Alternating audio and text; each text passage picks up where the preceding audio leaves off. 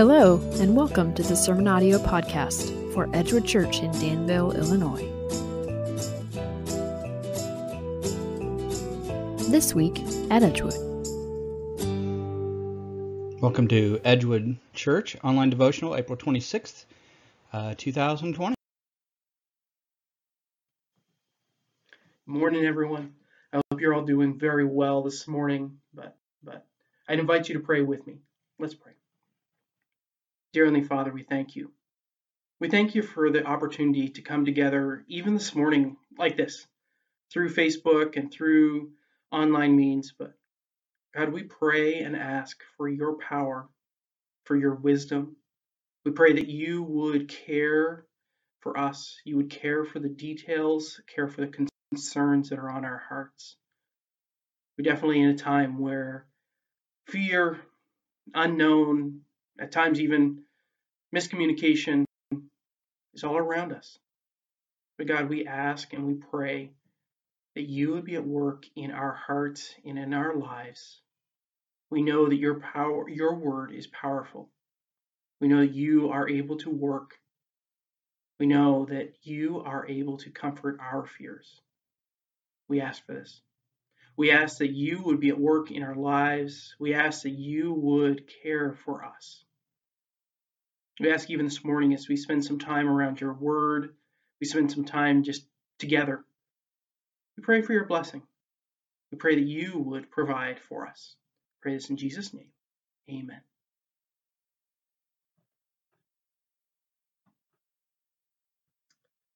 I'm going to read from 1 Thessalonians chapter 1, and it reads this. Paul, Silvanus, and Timothy, to the church of the Thessalonians in God the Father and the Lord Jesus Christ. Grace to you and peace. We give thanks to God always for all of you, constantly, mentioning you in our prayers, remembering before our God and Father your work of faith, and labor of love, and steadfastness of hope in our Lord Jesus Christ. For you know, brothers, loved by God, that he has chosen you, because our gospel came to you not only in word, but also in power and in the Holy Spirit, and with full conviction. You know what kind of men we proved to be among you for your sake. And you became imitators of us and of the Lord, for you received the word in much affliction, for the joy of the Holy Spirit, so that you became an example to all the believers in Macedonia and Achaia.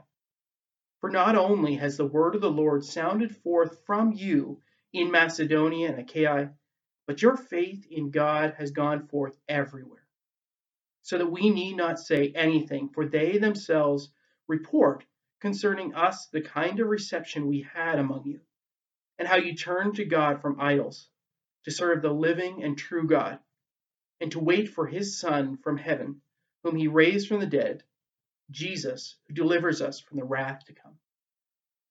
Amen.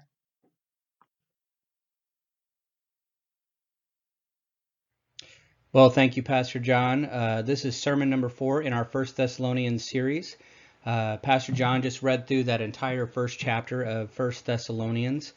And in our previous 3 messages, we have preached through a portion of that. We talked about the introduction with Paul, Silvanus, or that's talking about Silas, and Timothy. Then we discussed the gratitude of Paul. We ended last time with verse 5. If you needed to go back and re-listen to those things, you can always go to our church's website, www.edgewooddanville.org. And at the top of the page, when that website loads, there's a link that says Church Online. And if you click that, that will take you to all of our previous messages that we've had during this time of dealing with the coronavirus, okay, during our quarantine. So we ended last time, like I said, with verse 5. I'd like to pick up there just for context, okay? So I don't want to try to get the context of where we're going to be at for the rest of 1 Thessalonians by picking up at the end of verse 5. So let's take a look at verse 5. Because our gospel came to you not only in word, but also in power and in the Holy Spirit and with full conviction. You know what kind of men we proved to be among you for your sake. Now, as I said, this is for context. The word, the gospel, the good news, it came to the Thessalonians not only in word. Do you see that? Not only in word. Okay? Not only in word, but also, along with that, in three things: in power, in the Holy Spirit, and with full conviction. And that's what we talked about last week. And so if you needed to, you could go back and listen to that. And that's basically where I stopped. Even though I mentioned this last part of this verse, I didn't really dig into this last time. It's important to note that not only is there clear evidence of how they accepted the gospel, but in the previous verses there is a clear acceptance of how they were continuing to live in the gospel. Think back to the previous verses that talked about their work of faith, their labor of love, and their steadfastness of hope. These people were doing it. They were living this Christian life. And how they are doing it, I want to be an encouragement to you today with how you are doing this and how you can continue to do this. Because there's a factor in their reception that I'm getting ready to talk about. There's a factor in their reception and the living of the gospel that I haven't focused on yet. And it's so important in a few different, for a few different reasons. So I'm going to allow you to throw in this new element or characteristic of their conversion and living conditions that we're going to see in verse 6.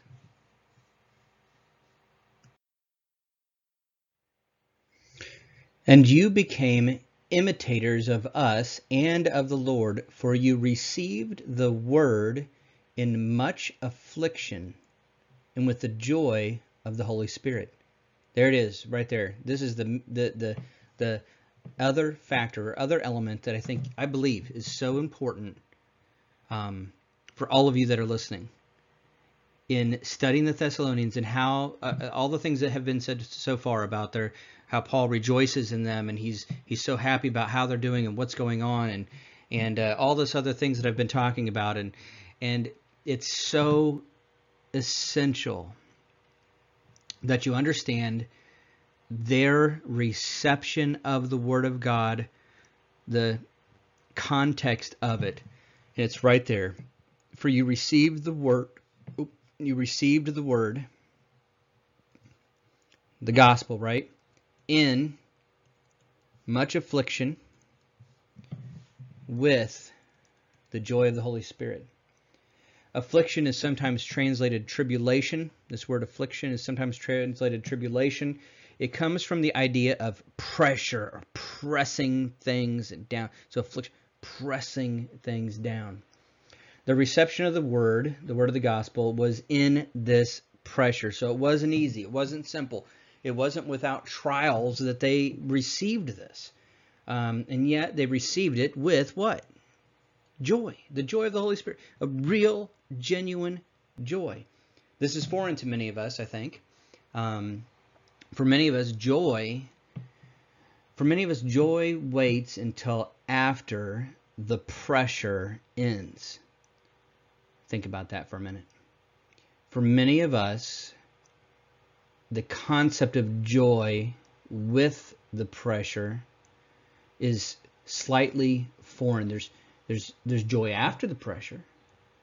Joy as a result of the pressure being gone, the affliction being gone, the trial being gone. But for the Thessalonians, they received the word. This is how it started for them and how it continued for them. They became imitators, it says. This is the Greek word where we get the word mimic. Okay, they were mimicking or imitating who? Us, that's Paul, Silas, Timothy, and the Lord, Christ. So they were imitators of this, and so they're mimicking, and so this receiving of the word in much affliction with the joy of the Holy Spirit, where did they get that concept from? Right here. Us and the Lord. We've said that imitation is the greatest form of flattery. In the ancient world, especially from Jewish and Greek culture, especially during this time, and it may have been at plenty of other times, but I know for sure that during this time period and leading up to this time period, teaching was captured in demonstration and illustration. So this idea of imitating, mimicking, was a way that teachers understood how they would teach. They wanted their students to imitate them. Teaching was captured in this. The teacher was the example to follow.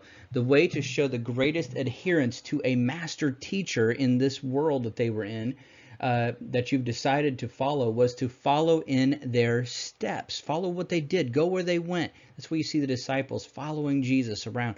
Come, follow me. That's what they did. Teachers would go and live their lives, and their students would come and follow them. Especially to show one's adherence to their master teacher, to show who they believed in and what they believed in, would be to follow their master in their sufferings. We can see that in this passage, but we can also see that in so many others. I share with you one that Paul shared with Timothy when Paul wrote to Timothy in 2 Timothy chapter 3, verses 10 through 12.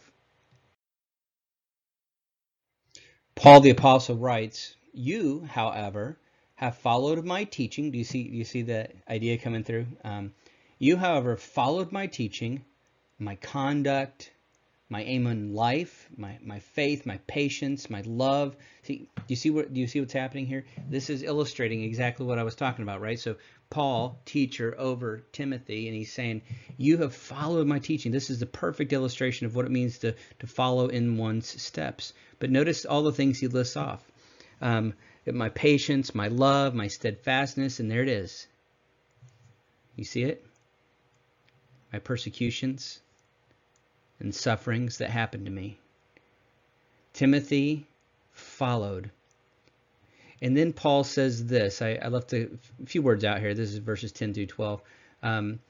He says, indeed, Paul says, indeed, all who desire to live a godly life in Christ, like God, following after God in Christ. Christ is their ultimate teacher and master.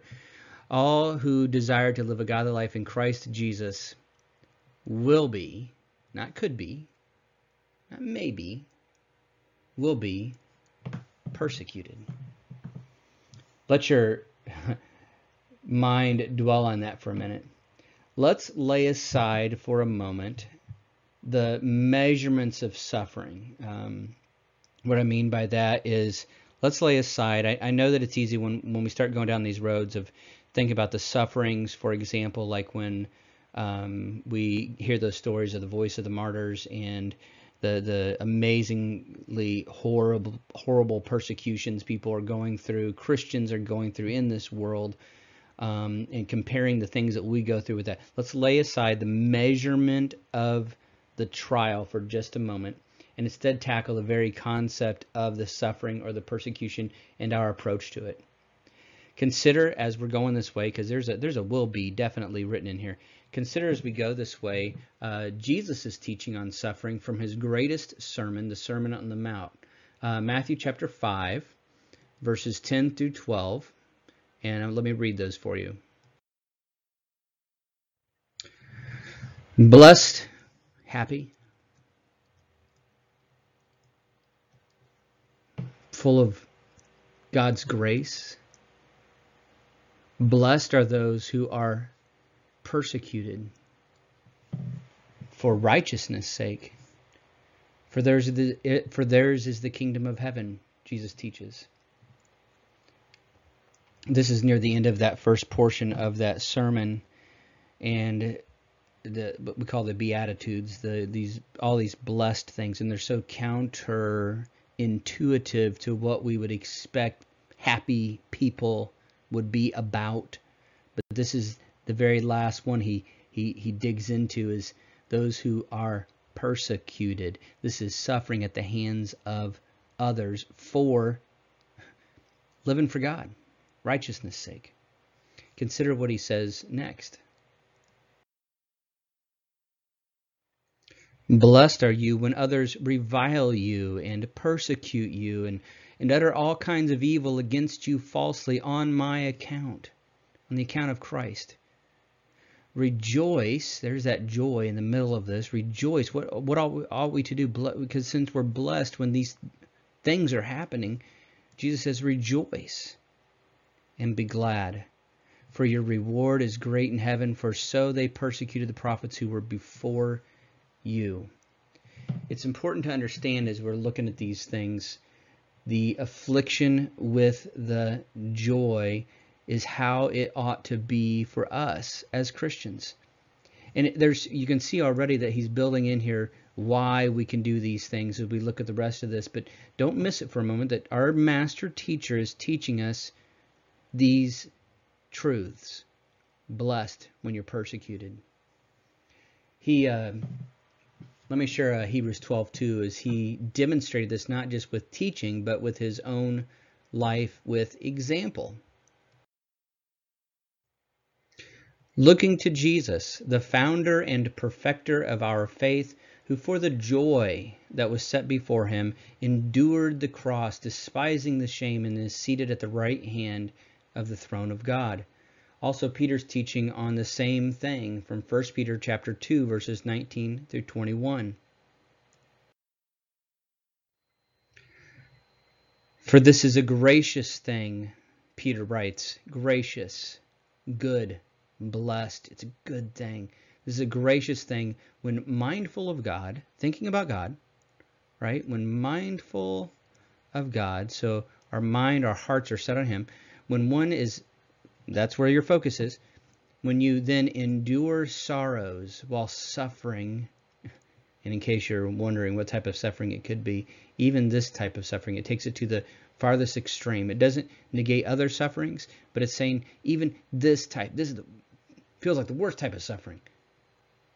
But it's a gracious thing when mindful of God, one endures sorrows while suffering. So when thinking about God, when we're going through these sufferings, this is a good thing. Verse 20. For what credit is it if, when you sin and are beaten for it, you endure? Got a point. But if when you do good and suffer for it and you endure, this again, he says, is a gracious thing in the sight of God.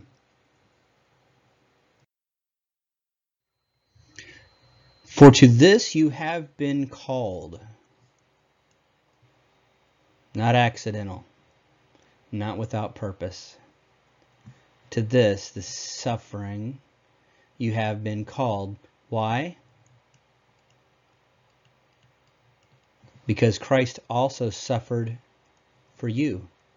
And here it is, our teacher, that we follow. How do we show that we believe in his teachings? We follow his example, and that's exactly what he did. He said in one of his earliest sermons, blessed are you when you suffer, when you're persecuted for righteousness' sake. He then was persecuted for righteousness' sake, for doing what God called him to do. He suffered death on a cross. And then what does he do? He leaves you an example so that you might do what? Follow in his steps. And so we as Christians, Paul, Silas, Timothy, they followed in his steps. The Thessalonians then followed in their steps, who were also following in the Lord's steps. This is what we do. Let's be honest, most of us don't want that. In fact, I wouldn't be surprised if you might be thinking that you must be doing something wrong, and that's why you're suffering. Well, maybe I'm just not doing the right thing, or maybe, so we look at our sufferings and we think maybe that's the problem. I'm doing something wrong, or I haven't gotten something figured out, or maybe I'm not praying right, or maybe I've got the sin in my life. And let me pause for a moment and give you a little bit of clarification on some of those questions and thoughts that might be popping into your head right now. Let me illustrate for just a moment. Let's talk about behavior. Your actions, things that you do, okay? So your behavior. Behavior can have some results. Would you agree with that? There's results from behavior. And so sometimes those results, sometimes there's good results, sometimes there's bad results, sometimes bad stuff happens.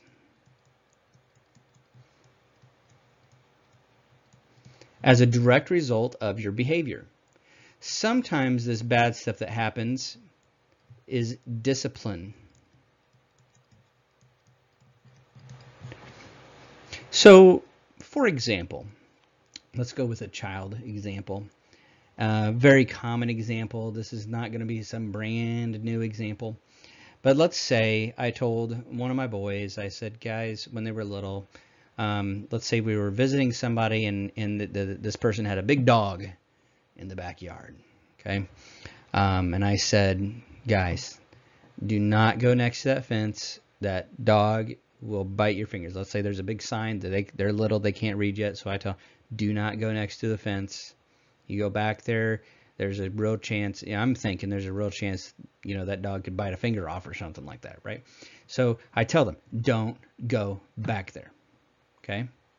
Now, if they do, right, so bad behavior, so let's say they go back there, one of the things that can happen is the bad thing that can happen can be this.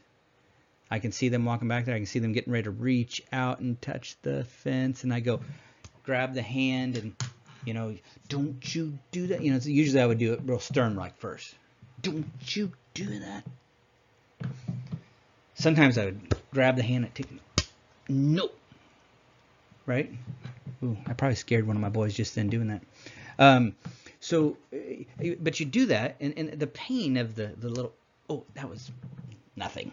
Just a little, didn't leave a mark, nothing like that. They just, but you know what happens when you do that?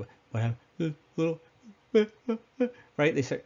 So there's this bad thing. So they didn't obey, and this bad thing happened. But it was discipline. I'm not just trying to get them. I'm like, no, don't. This is a result. Sometimes when you misbehave and you're not obedient, the bad thing that happens is, I'm going to call it a consequence. I mean, God forbid, let's say when they were little, they would have gone back there, and let's say I didn't see them, let's say I didn't stop them, and they put their hand up to the fence, and that dog bit their hand. Bad stuff. Just that cause and effect, right? As Christians, for Christian behavior, this can be so very true. In fact, the amazing hand of God, many times there's some crossover between these things where it's hard to tell which one is which. Is it discipline, or is it just there's bad stuff so you need to understand what I am talking about when I'm talking about persecutions and I'm talking about these things. I'm not talking about you've done something bad stuff is happening to you because of that. That's a different, although I will tell you, there is still some overflow into what we're talking about. But for the most part, I'm taking this type of situation, this type of scenario, and I'm laying it off to the side. Because what happens with people then is that if the behavior is all good, then they start thinking only good things will happen. And we can tell already from all the passages we've looked at, is that biblical? No. In fact, Christ said it's good if you do good and bad stuff still happens. So don't let yourself go down. Now, if you're making bad choices and bad things are happening, I'm going to tell you right now, this is usually not a confusion. It's usually pretty obvious. I did this thing happened, right? A lot of our consequences, a lot of things that we're dealing with are a direct result of the bad choices that we've made. But let's lay those aside for a minute and think through that, even because many people, even in ceasing to do the bad things that they're doing in their life, what they really want is not to serve God, not to follow after Christ, but they're wanting good things to happen. And I'm telling you right now, if you think following Jesus is going to make everything go good, you are sorely mistaken. I want to help you change that perspective. In the next few verses of Thessalonians, Paul's going to tell us 4 ways that receiving the word in affliction with joy will have an impact on our world. And I hope that when you hear this impact, these 4 things, when you hear this impact, you will see how much we need this impact right now. Okay? I need all of you as Christians and those who are following after Christ to choose to follow after him, to do the right things, to be good, not because of good things happening, but because your master went this route. Let me share with you the 4 things that Paul talks about, the 4 impacts that the Thessalonian church had in not just their own town, but in the surrounding communities, because they received the word in affliction with joy. Verse 7 states, so that you became an example to all the believers in Macedonia and in Achaia. Let me pull up a map so you can see what this is talking about.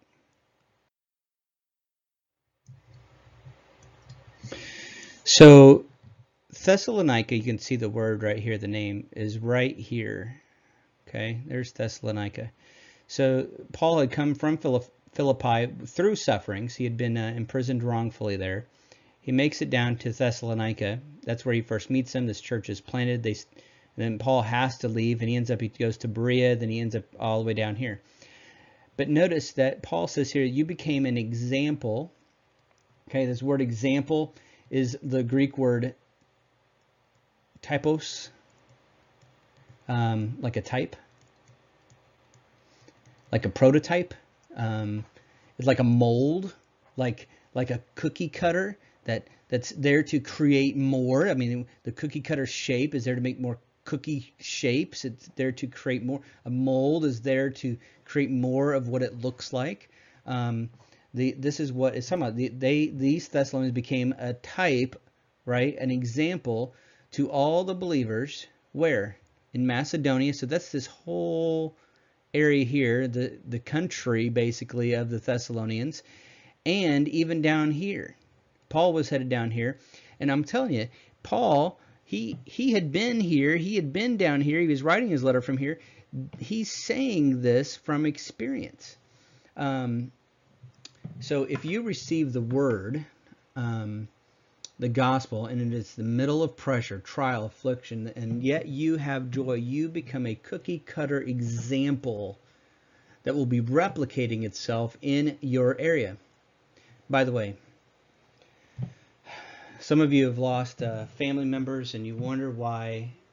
Have lost family members. I said that wrong. Have lost family members, and you wonder why they don't decide to come to church and be Christians. That is ultimately in the hands of God. But the thing that you can do that will have the greatest impact on your community is to become an example. Show others what it means to be a Christian. Show them joy. Show them peace. Do that work with God and yourself, right?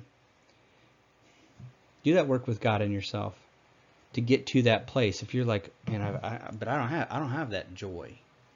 I believe in God, but I don't have it. Then there's some work that might need to be done in here, okay? But do that work as we continue on. I'm hoping that we'll get there. Do that work so that you can show joy, you can show peace, so that other Christians can go. And I'll tell you what, I look forward to that, so I can go, what's it look like to be a Christian? Look at these people of Edgewood. And I go, oh, I've heard about them. And I'll say that's exactly what it looks like. If you're not there, pray God will bring you to that place that you can be an example. This is the core driving element in the next 3 things that I'm going to mention from Paul in the next 3 verses. Being an example or a type to follow. Let's look at verse 8. For not only has the word of the Lord sounded forth, this sounded forth. Let me switch back to this. This sounded forth right here is like a gong ringing out. It's the word of the Lord is sound. Boom, boom, boom, boom, boom, boom. The word of the Lord is sounded forth from them in Macedonia. Remember these places all throughout the whole area, right? But not only has it done that, your faith in God has gone forth everywhere, all over the place. And Paul's like, everywhere he goes, he sees this. Look at the result. So that we need not say anything. Receiving the word in affliction with joy will also teach the gospel. Notice that Paul doesn't have to say anything in some places. People have seen it in action from the Thessalonians. The Thessalonians have taught by example what we are to trust in. We're not trusting in ourselves, and we're most assuredly not trusting in God like he's just a wish granter. No, we have put our faith in Christ to be the one who has set us right with God. In Romans 5, 1 through 5, I want you to listen to the adjustment of a person's hope when they have this faith in Christ. Therefore, since we have been justified by faith, we have, all right, this is what we have. We have peace with God through our Lord Jesus Christ.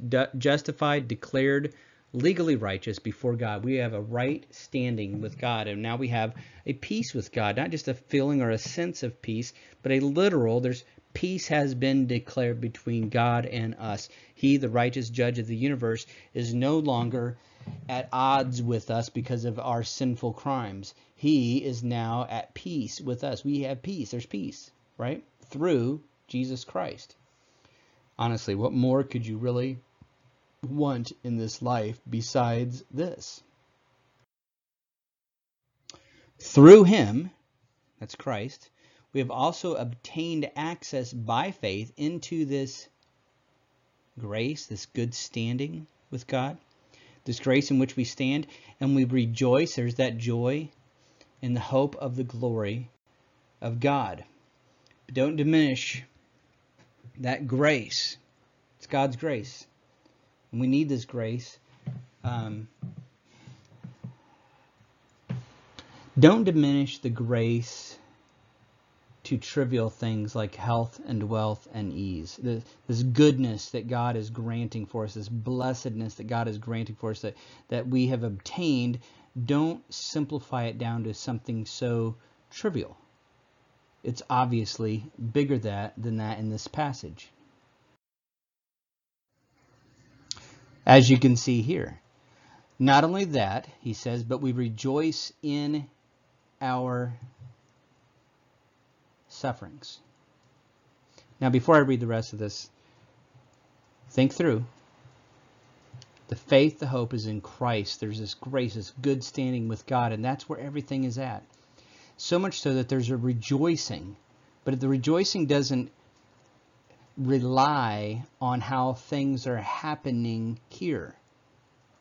Because Paul now says, not only that, but we rejoice in our sufferings.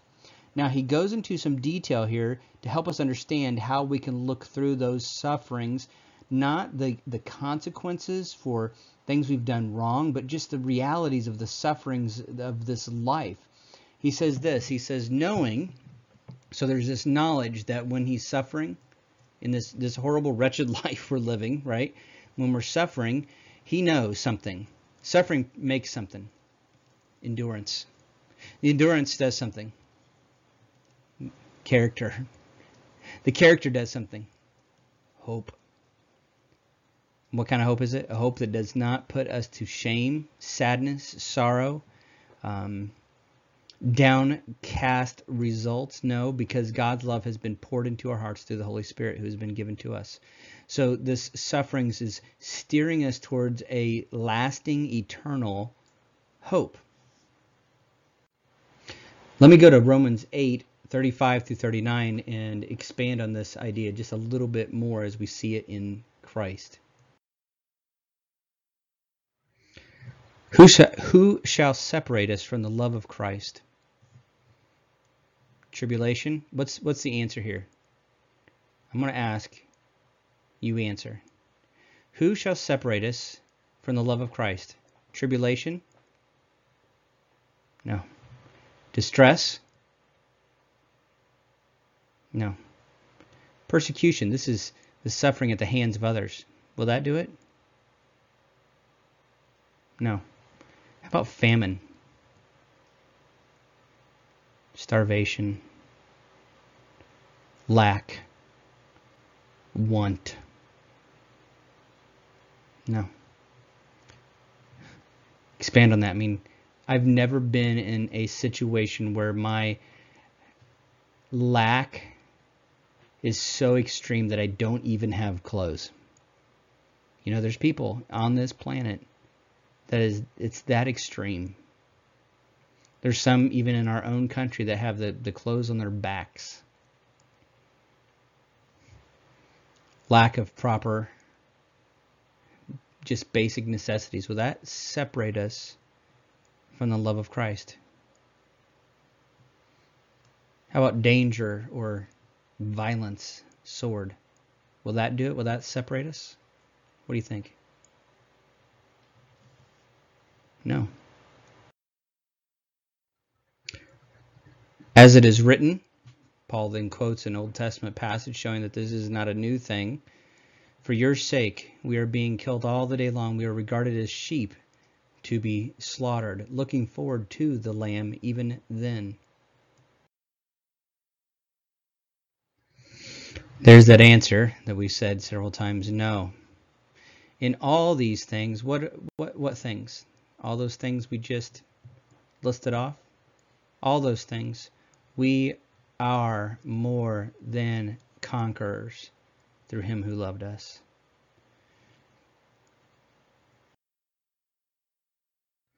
For I am sure, I'm sure, that neither death, nor life, nor angels, nor rulers, nor things present, nor things to come, nor powers, nor height, nor depth, nor anything else in all creation.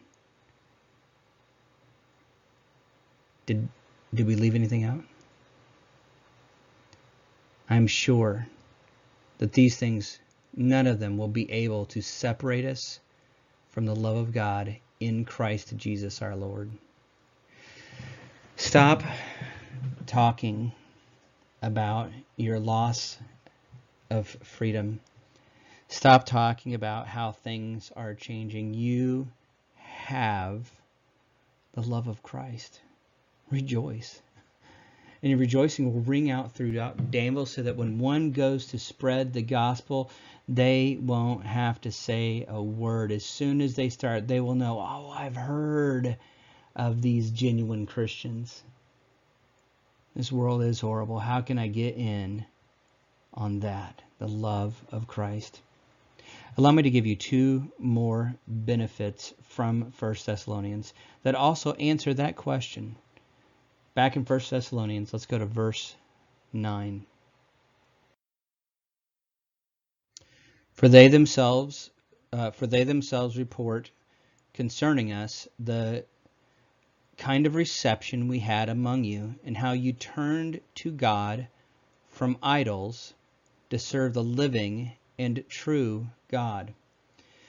There's reception of the word in affliction with joy also shows the shallowness of these other things that you can be trusting in. If you set trust in all of the behaviors, for example, to obtain a healthy life, let's look different at different times. I'm not saying, before I go on, that we don't do things to try to be healthy. Please do not misread me. I've been convicted. This body that God has given me, I need to be a better caretaker of it. What I'm talking about is your hope, your trust. And some of us set all of our trust, our hope, we're trusting in the behaviors, the things that we can do, whether it be diets or exercise or any other thing, cautions that we take, the behaviors to obtain a healthy life. This, my friends, is shallow. Everybody eventually dies. We all have the disease of aging. And this world is chock full. I hate to break it to you, and I'm not being sarcastic. I don't want to be diminishing of anything, but this world is chock full of all sorts of diseases and bad little bugs that you can get and maladies that can happen. People can do everything right and still end up this way. Don't set your trust on all those behaviors. Don't set your trust on all the behaviors to obtain a stable life. That is also shallow. Accidents happen. Trauma occurs. Freakish incidents happen.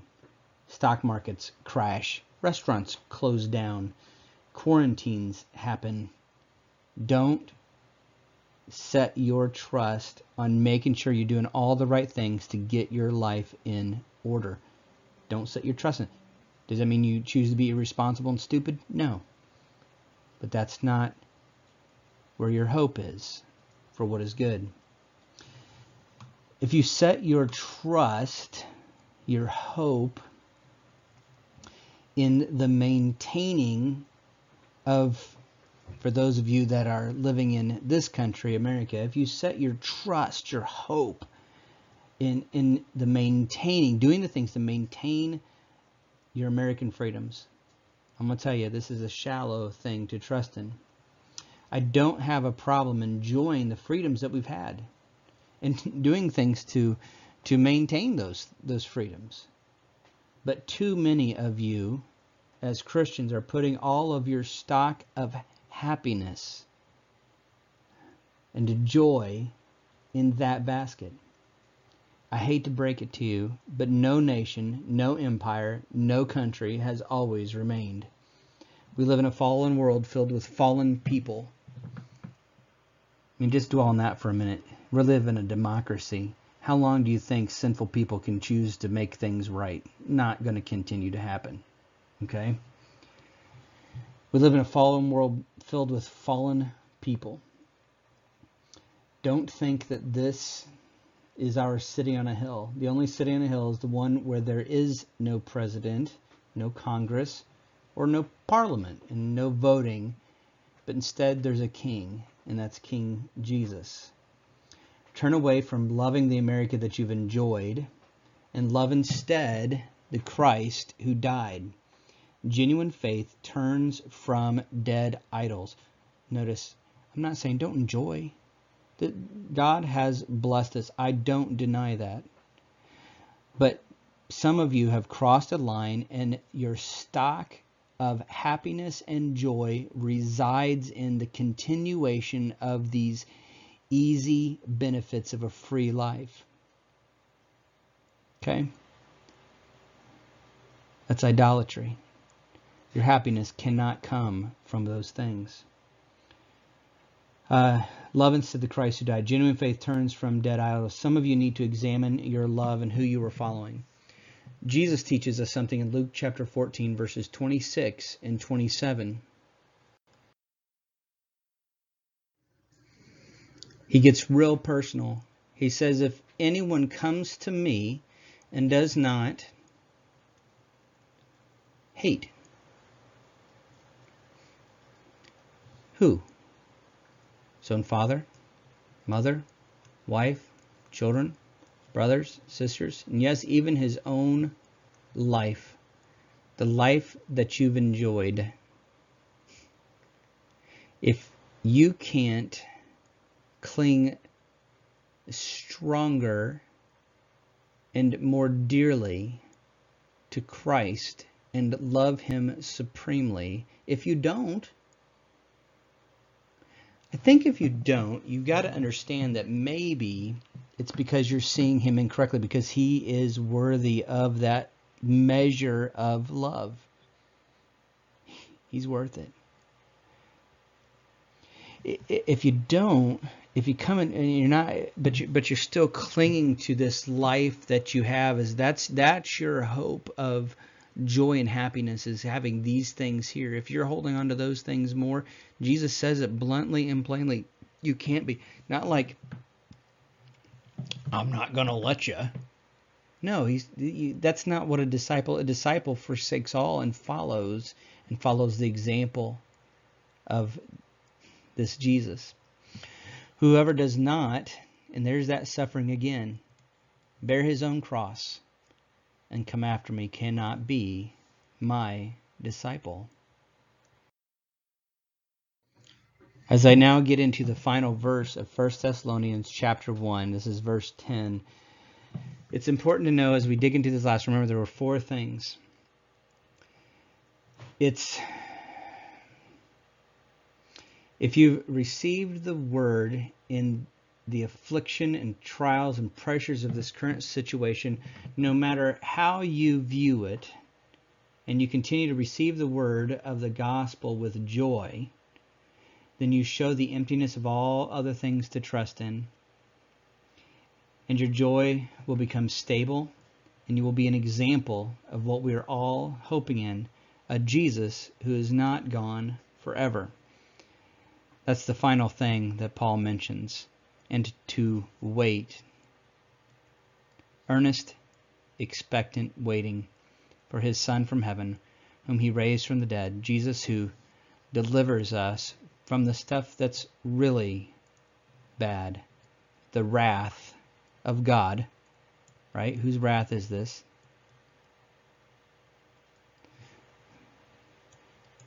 That's final judgment.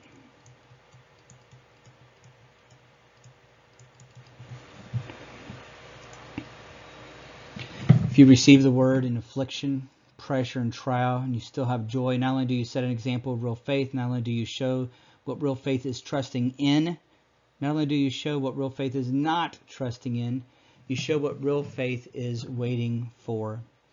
Hope is such a valuable thing, isn't it? Stop hoping in futile, empty, fleeting hopes. Stop hoping that things will go back to normal. Stop hoping that you will finally get to that place of stability. Stop hoping in a peaceful retirement. Stop hoping in a decent job. Stop hoping in better neighbors or better employees or employers. Stop hoping in good customer service reps. Stop hoping in your children being perfect. Stop hoping in parents being what you think they ought to be. Stop hoping in all of these things that you think might bring you joy. Because there's a joy to be had in the middle of all this when you have what really matters. And that's Christ. Jesus says near the end before he was crucified in John chapter 16, he says, I have said these things to you that in me you may have peace. In the world you will have tribulation. Fact of life. But take heart, Jesus says. I have overcome the world.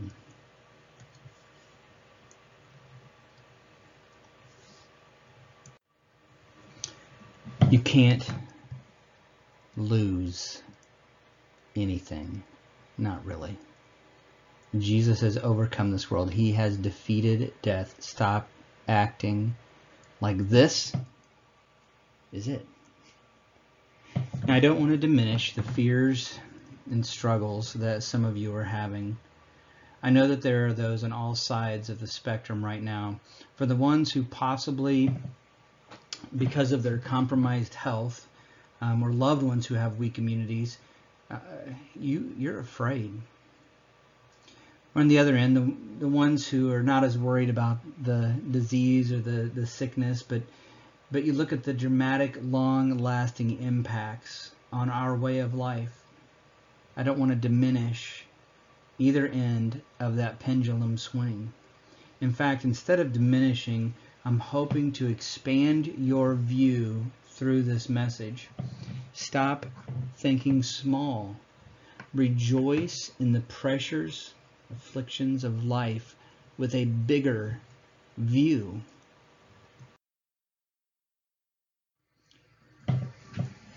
Because you know the end of the story. In Revelation chapter 21, verse 4, it says, He, Christ, will wipe away every tear from their eyes. and death shall be no more. Neither shall there be mourning, nor crying, nor pain any more. For the former things, that old order, the former things have passed away. The more you think with that scope, the more you will be able to be joyful along with the Thessalonians, and you will start to say with Paul, "For I consider that the sufferings of this present time are not worth comparing with the glory that is to be revealed to us." I consider the sufferings of this present time are not even, can I put the word even in there? Are not worth comparing with the glory that is. The glory is so great and so magnificent that the sufferings of this present time, this age that we are in, it won't even be worth putting them on the table to compare them to the greatness of the glory that's going to be revealed to us. Let's pray together. Heavenly Father, I do thank you, God, for this day. I thank you for another opportunity to share your word. I thank you for the Thessalonians and their receiving of the word, the gospel message, in the middle of affliction, pressures of life. And they did it with joy. That their example, Lord, was seen not only then, but 2,000 years later, we're still speaking about it. God, I ask for those that hear this message who are trusting in vain, empty idols, idols of doing everything right to get what they think is best, idols of good health, behaviors that will give them that, idols of good wealth, the behaviors that might bring them there, idols of stability and peace, but not the stability and peace that you offer. In this life, Lord, you offer us trouble so that we might follow in your steps, that we might share in your glory. I ask that you would help all who hear this today to adjust by your grace and your mercy, to adjust how they view this life, and to begin not just to deal with it, but to embrace the sufferings that this life will bring, that they might have opportunity to show joy so that others might see the hope that we've set all of our trust in. I pray now that you would work this in us, because apart from your grace and your mercy, there's not a person among us who can walk that road and follow you. But by your grace we do. And it's in your grace that we now stand. I pray these things now in Christ's name. Amen. If you're watching this and there's any part of you that thought, my hope is in the wrong place, I want to encourage you to reach out, not just to me. I mean, I would love that. Not just to me, but to anyone that you know that has that hope in Christ and demonstrates it in joy. If you find yourself struggling letting go, God can relieve you and release you of those things. And I encourage you to call out to Him, to cry out to Him. I will pray for you and pray with you and help you see those things rightly if you want me to. I would love to have that opportunity.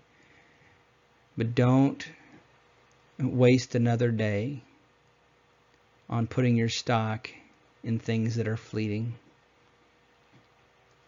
Thank you for watching this devotional. I hope that it's been a blessing to you, and I hope that I'm able to see all of you again that are watching this. I'm hoping to be able to see you at some point, if God allows, Lord willing.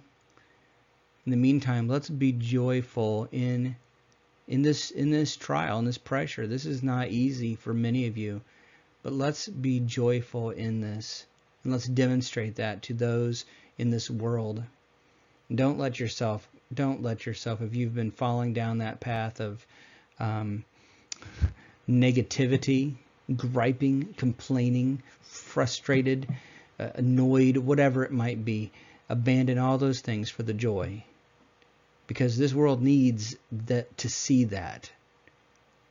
Just like Paul's world and Macedonia and Achaia saw what the Thessalonians did, that our town, our communities need to see Christians behaving like they know this great truth, the greatest truth. We need to start behaving that way. Once again, thank you for watching.